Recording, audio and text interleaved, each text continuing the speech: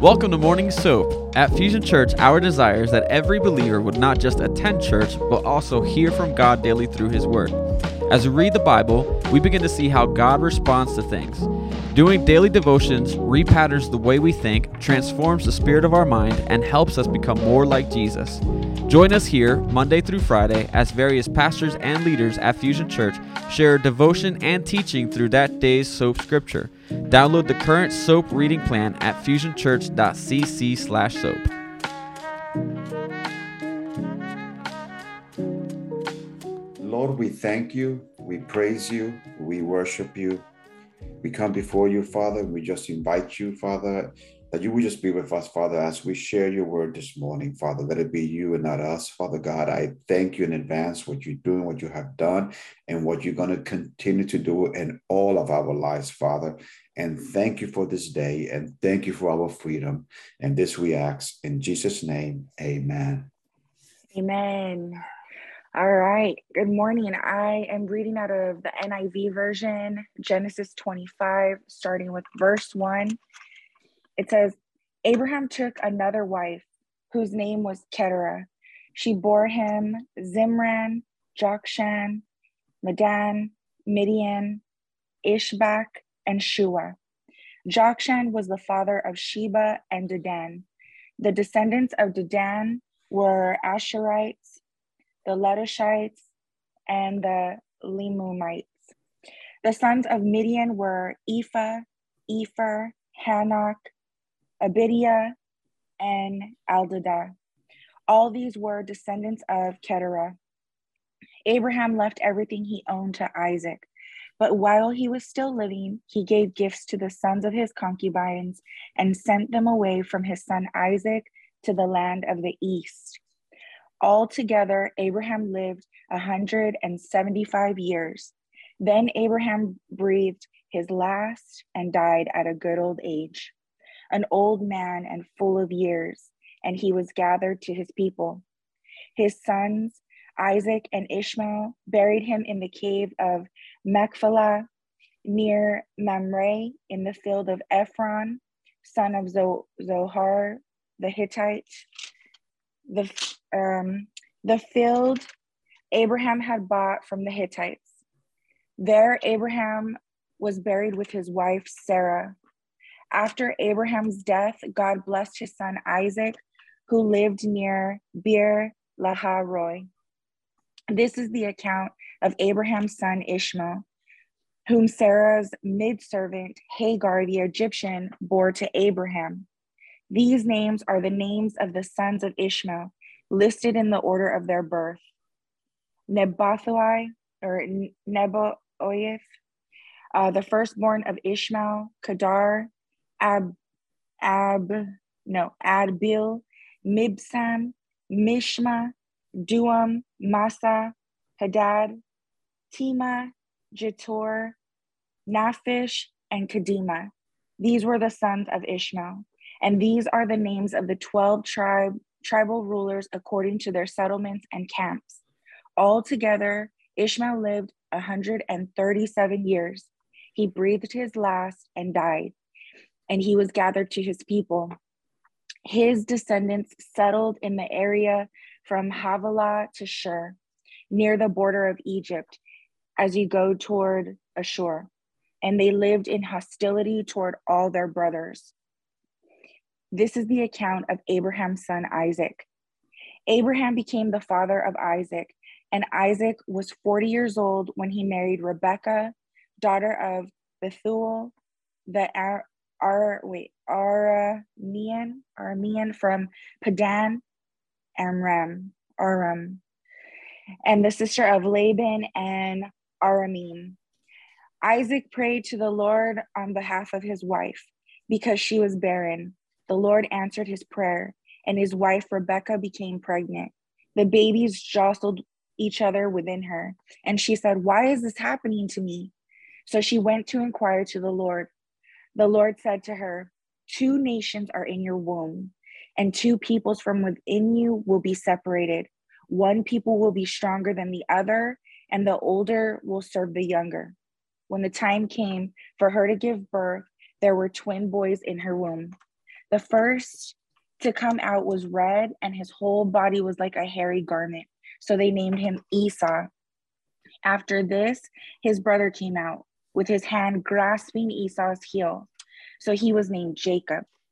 Isaac was 60 years old when Rebekah gave birth to them. The boys grew up, and Esau became a skillful hunter, a man of the open country, while Jacob was a quiet man, staying among the tents. Isaac, who had a taste for wild game, loved Esau, but Rebekah loved Jacob. Once, when Jacob was cooking some stew, Esau came in from the open country famished. He said to Jacob, "Quick, let me have some of that red stew. I'm famished." That is why he was also called Edom. Jacob replied, "First, sell me your birthright." "Look, I'm about to die," Esau said. "What good is a birthright to me?" But Jacob said, "Swear to me first." So he swore an oath to him, selling his birthright to Jacob. Then Jacob gave Esau some bread and some lentil stew. He ate and drank, and then got up and left. So Esau despised his birthright. Amen. Amen. Amen. Oh, man. You know, it's a tongue twister when you start reading all these names and where they came from. You know, it's almost like somebody speaking in tongues. You're trying to decipher what the heck they're saying. You know, and that's why I have other people reading for me, because I have enough hard time just reading English, you know. But it's so good. So thank you, Sandra, so much. You know, it right here in Genesis, it starts off with Abraham again took a wife, you know, and this was after Sarah had died, you know, Abraham, and it says there that through verses 2 and 4 that Abraham fathered 6 additional sons. Again, I see this as Abraham already trying to help God, because God told him that he was going to be the father of many, you know. So here we go again, Abraham trying to help the Lord in this process, you know. In verse 5, it says Abraham gave all he had to Isaac, because Isaac was the one that he really loved and cared about, and he was generous to him, you know. But you know, to his other sons, you know, because they came from the concubine, you know, they had less status than Isaac had and Sarah had, you know. And it goes right here into verse 6. It says, "But Abraham gave gifts to the concubine at which Abraham had, and while he was still living, he sent them eastward away from Isaac, his son, to the country of the east."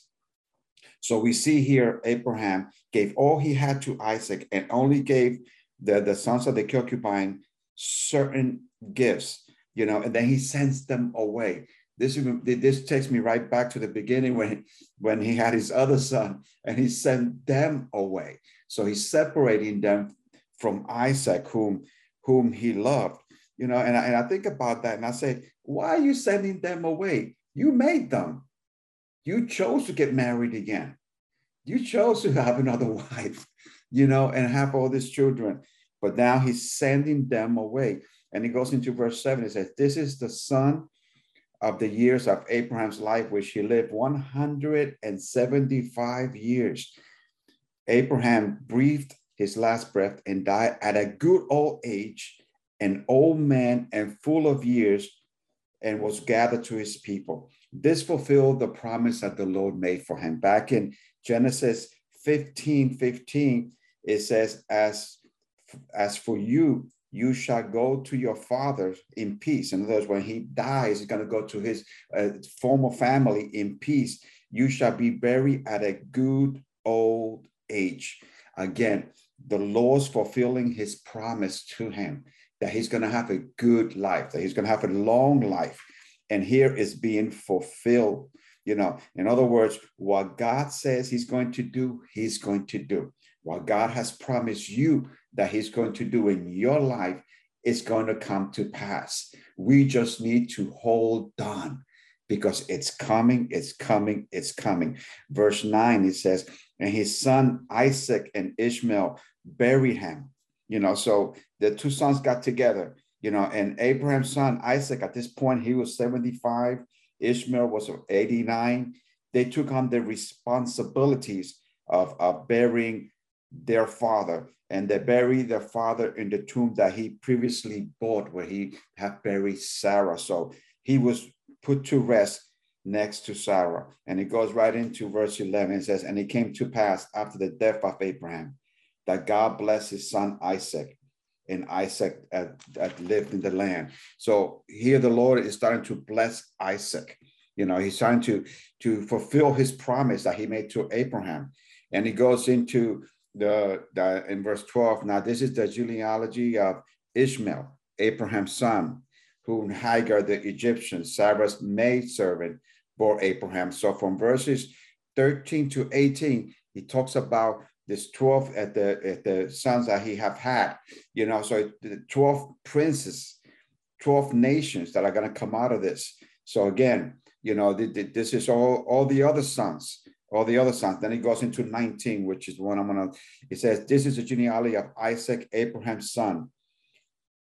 Abraham begot Isaac, and Isaac was 40 years old at this point in his life, and he took a wife, Rebekah. So he took a wife, and from 20 to 21, verses 21, some time had to pass, because he took a wife, and then it goes into, now Isaac pleaded with the Lord. So there was a time, that has passed, that he's been waiting to have a son, that he's been waiting. And it's because he says that Isaac pleaded. He's not asking, he's pleading, almost like you're begging the Lord, and he says that he pleaded with the Lord for his wife because she was barren. That means that he must have been trying. They must have been working at it to have a children, and yet nothing was happening. So he went before the Lord, and the Lord granted his plea, and she conceived. This shows us never quit, never stop. Believe the Lord, believe his word, because whatever God has said is going to come to pass. But sometimes it's going to take time. Sometimes it's going to be a little while before you get your answers. But the most important thing is that we don't give up. So here we go. She conceives. And in verse 22, it says, but the children struggle together within her, and so this made her uncomfortable. And I don't know about having babies and all that kind of stuff. Well, I have many sisters. I have a wife. I have my Sandra there, and I know what they went through. I can see it in their eyes, the discomfort and everything. So I could just imagine when you have two of them fighting each other in the womb. That must have been uncomfortable. So she was concerned. But what did she do? It says that she inquired of the Lord. An important point is when we're going through difficulties, if we're going through times of doubt, if we're going through times of fear, let us inquire of the Lord. Let's not be asking every person out there, what should I do? Because everybody's going to give you a different advice. Everybody's going to give you something, that according to them you should do. But what does the Lord want you to do? That's why when I read this, I said, this is a key point, that she inquired of the Lord. Who are you going to believe? I'm going to believe the report of the Lord. I'm going to believe what the Lord is trying to tell me, And it says there in verse 23, and the Lord said to her, 2 nations are within your womb. 2 people shall separate from your body. One shall be stronger than the other, and the older shall serve the younger. So the Lord was already giving her advanced information what's going to happen. The Lord was already warning her, this is going to take place. 2 nations were in her, and those 2 nations were the Israelites and the Edomites. These are the 2 nations that were there. And the Edomites, they have issues, they have problems. And if you read in 2 Samuel 8:14, and this is King David, and it says, he also put garrisons in Edom, throughout all Edom, and he put garrisons in all the Edomites, because became David's servants. So all the Edomites became David's servants. So all this nation that was within her, later on, they were going to go through some stuff because they were rebellious. They were rebellious. But you see that David, when he was alive, they became his servants because of they're not believing, they're not trusting, and doing their own thing. And he goes right into verse 24, and when her days were fulfilled to give birth, indeed twins were born, and the first came out red. He was a hairy guy. It says he was hairy. He had hair all over the place. Because that's what the Bible says. That's not me talking about. That's what the Bible says. He had hair all over the place. And they called him Esau, and the word Esau in Hebrew means hairy. So, so he was a hairy guy coming out, and in verse 26, it says, afterwards, his brother came out and his hand took hold of Esau's heel, so he was called Jacob, Jacob. And Jacob, the Jacob means deceiver, sneaky guy. That's what Jacob means. And it says, so the boys grew, and Esau was a skillful hunter of the field, but Jacob was a mild man dwelling in tents. They were opposites from each other. They were totally opposites from each other. Esau was rough, skilled hunters, and Jacob was quiet. It's what I call a mama's boy. Why? Because he was in the tent. He was always in the house. While Esau was out there hunting, doing all the manly thing, Jacob was home, taking care of the dishes. And it says there that and this brought division because they were separated. They were not alike. They were not alike. There was also division between the parents. As we see that Isaac was an outdoorsman himself, so he attached himself more to Esau, while Rebekah, took her more domesticated son, Jacob, because she even taught him how to cook, and back then, that was going to be the woman's place. That was the woman's place. The man was out there, outdoors. He was the hunter. He was the provider. He was doing all the other stuff. So here we see the difference of them coming up. And in verse 28, he says, and Isaac loved Esau because he ate of his game. He ate while he went out there and hunt. But Rebekah loved Jacob. So again, they're starting on a bad note because they're choosing who they're going to love. They're choosing who's the preferred one, and so that brings division, and that brings division among the kids. We have to love all of our kids the same. We're not supposed to have favorites. And that reminds me of my kids, when every time they get together and they're goofing off, they start saying, oh, he's the favorite or she's the favorite. They go back and forth like this, and say, oh, you loved her more, you loved him more. And that's in my house. But we do that in fun. But unfortunately, out there, it happens. Unfortunately, out there, some parents love one more than the other. And we see it here because even though she was told what was going to happen, they didn't prepare for it because they themselves brought division. And it says here in verse 29, now Jacob, so he jumps from them, they're having their favorites, for them being different from each other. So some time has passed. Now Jacob cooked a stew, and Esau came in from the field, and he was weary. He was tired. And what does it say? And Esau said to Jacob, please feed me with some of that red stew, for I am weary. Therefore, his name is called Edom. So here's where his name is changed a little bit to Edom, but the Edomites. So he came in and he was hunting, he was doing his thing and everything else. But then again, he went in there and he asked for some food. Let me tell you, never go shopping to the supermarket if you're hungry. Because if you do that, guess what? Just like I do, you start buying everything out there. And you go home and you say to yourself, what the heck did I do? because you're hungry. You're thinking with your stomach. In other words, don't make no decisions, when you're weary and when you're tired. We have to be careful. We have to be mindful, and it says, verse 31, but Jacob said, sell me your birthright. As of this day, the birthright was an important part of the firstborn. This included, up to a double portion or 2/3 of the material inheritance. This brought honor and responsibility to the covenant that was placed there by God.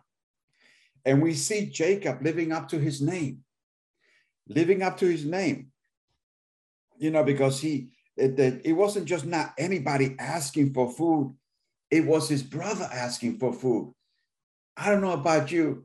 If my brother, if my sister, or just anyone will come and they're hungry, I'm not going to sell them a plate of food.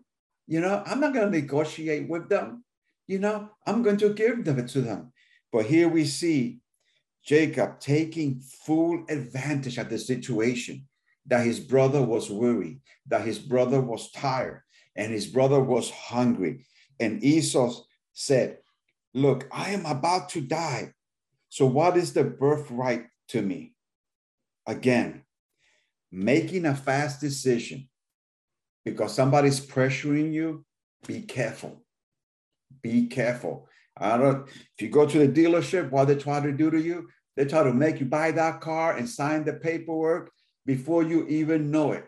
They're telling you this is the best deal. This is a deal that we got to do today. And the pressure, and all of a sudden you feel like you have to buy it. Don't make no fast decision. And especially if you're hungry. And especially because, you're letting your stomach talk to you. And that's what was happening, because Esau said, what is this birthright to me? I'm about to die. But you would think that if you are a hunter and you constantly are out there, won't you prepare a little bit better? Won't you prepare some snacks to take with you if you're going to be hunting? You're not going to go out there and just hunt. You're going to pass out. But apparently this is what was going on. And then Jacob said, swear to me as of this day. And so Esau swore to him and sold his birthright. And then, so again, when he swore his birthright over to him, he lost it right there. Because that was like a contract back in the day. That was like the good old boys back in the day, men were men, women were women. A man would shake another man's hand, and that was a contract. I would do this for you, and they would shake on it, and that was it. That was it. That was binding, that was binding, so here he swore to it. And it says in 34, and Jacob gave bread. And Jacob, Jacob gave bread and stew and lentils. Then he ate and drank and went away. Then Esau despised his birthright. Difficulties, hardship, problems is not the time to give up, but it's the time to get closer to the Lord. It is a time that we need to make sure that we know the word of God. Again, don't ever make a fast decision, because that's a tactic of the enemy. The enemy wants you to make fast decisions. That way he can have us. That way he can get us trapped. That way we, once we make those decisions, we can go back sometimes. So in other words, think about what we're going to do. It is so important to know the word. It is so important that we learn from these individuals, the mistakes that they made, because making a fast decision, because you're thinking with your stomach instead of thinking with your heart, or you're thinking with your head instead of thinking with the heart, and anything that you do, you got to say, what would Jesus do? Say, Lord, what should I do? You pray about it. And if you don't have no peace, guess what? Don't do it. Don't do it, because our Lord is a Lord of peace. He's not going to bring worry to your life. He's going to bring peace. He's going to bring calmness. He's going to bring comfort. So in other words, as we go through life, let's fight the good fight. Let's run this race to win. I came across this weekend, and I was in church, and an individual came up for me for prayer, and he was saying, I'm in a battle. I'm fighting the enemy, and I told him, half of the fight, it's already in your head. It's not against flesh and blood, but against principalities. And we have to know the word of God if we're going to be able to fight the good fight. We have to be able to come against those thoughts that come. We're going to have to come against what they are saying and declare the word of the Lord. Speak the word of the Lord, And I say, you have to make sure that you focus on God. Because the word of God, the Lord says, no weapon formed against you will prosper. The word of the Lord will say, I do not allow anything to come to you that you cannot bear. So whatever it is that we're going through, we can bear it. At the moment, we don't feel like it. At the moment, we want to give up. At the moment, we probably want to be like Esau and says, I'm going to die. I'm going to die. But the Lord is saying, calm down, breathe in, breathe out. It's all going to work out. There's a solution to every problem. There's an answer to every problem.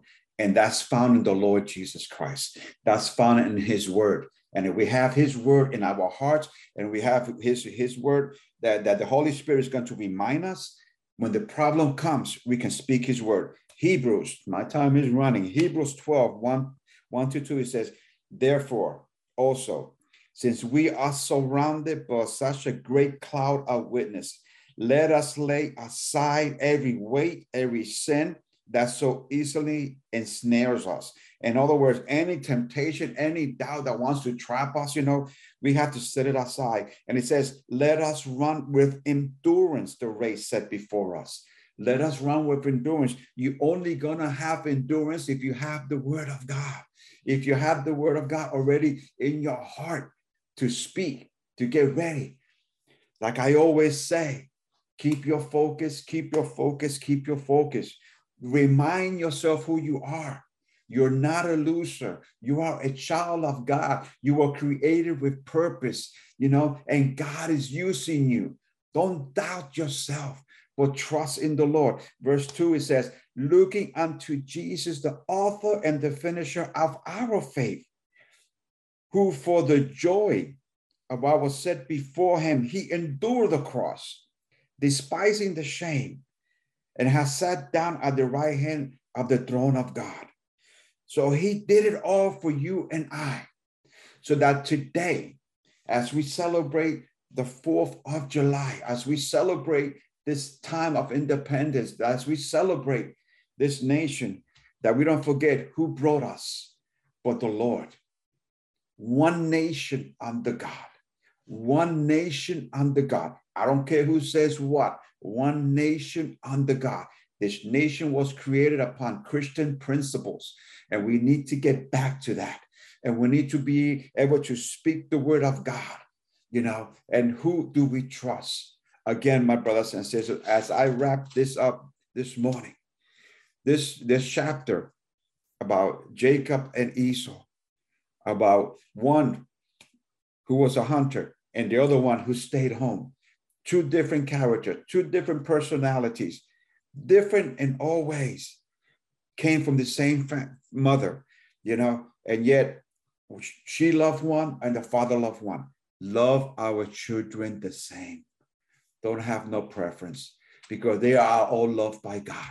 Even when they disappoint you, you have to love them. Who else is going to love them? We are the ones that are supposed to be their parents. We are the ones that are supposed to show that love. So let's love them. Let's encourage them, and let's help them along the way. But above all things, trust in God.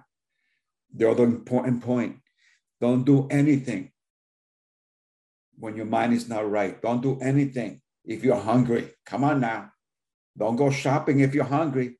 Come on. Don't go buying food if you're hungry, because you're going to have more food than what you can think of by the time you get home. And then you're going to say, what the heck did I do?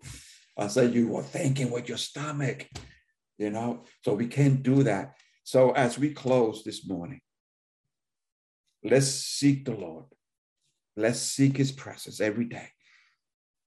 I don't know how many times I get stopped and I'm just sharing with somebody and they're having a difficulties and they're going through some struggles. And I keep trying to tell them, do you spend time with the Lord? Do you spend time in his word? You know, because that's part of the battle. That's part of the battle. Because sometimes, you know, we think that we're so overwhelmed and half of the battle is already in the mind. You know, we got to make sure that we bring all those thoughts into captivity and ask the Lord, Lord, help me. You know, and when we have the word already in us, Holy Spirit will remind you who you are, that you are special. You are created with a purpose, that you have authority in the name of Jesus. And you can declare and decree over yourself and over your family, and that you can stand. Yes, that you can stand even in the storm, even in the difficult time.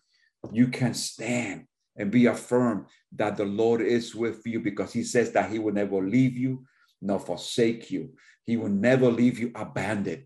He is stronger by your side than what you think. So therefore, you have to make sure that you grab the Lord, that you grab his word, and that you stand and you speak life over yourself. You speak life over your family, you know, and over your home. So my brothers and sisters, I pray that you got something out of this morning. I pray that the Lord will minister to you. And let's not forget, don't go shopping if you're hungry. Learn that today. Don't go shopping if you're hungry. Eat first, then go shopping. You bring home less things than what less things with you. I'm having fun with this one here. But you know, my brothers and sisters, I love you. Please, please, please, you know, focus on God. Focus on his promise. Let's, you know, enjoy today. If you're home with your family, enjoy your family. Be safe. And let's not forget that what we have, it is a gift of God.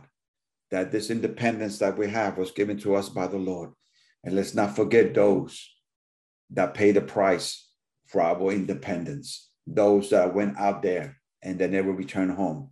Because as we celebrate, it's not just a holiday. People think it's just a holiday.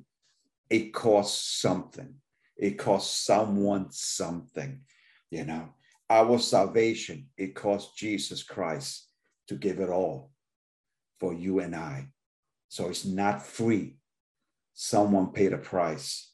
But praise the Lord that we can receive that salvation by grace, that we can receive that salvation just by receiving the Lord and just declaring him over our lives and over our homes. So let's not forget who we are, who he is, and what he has done for you.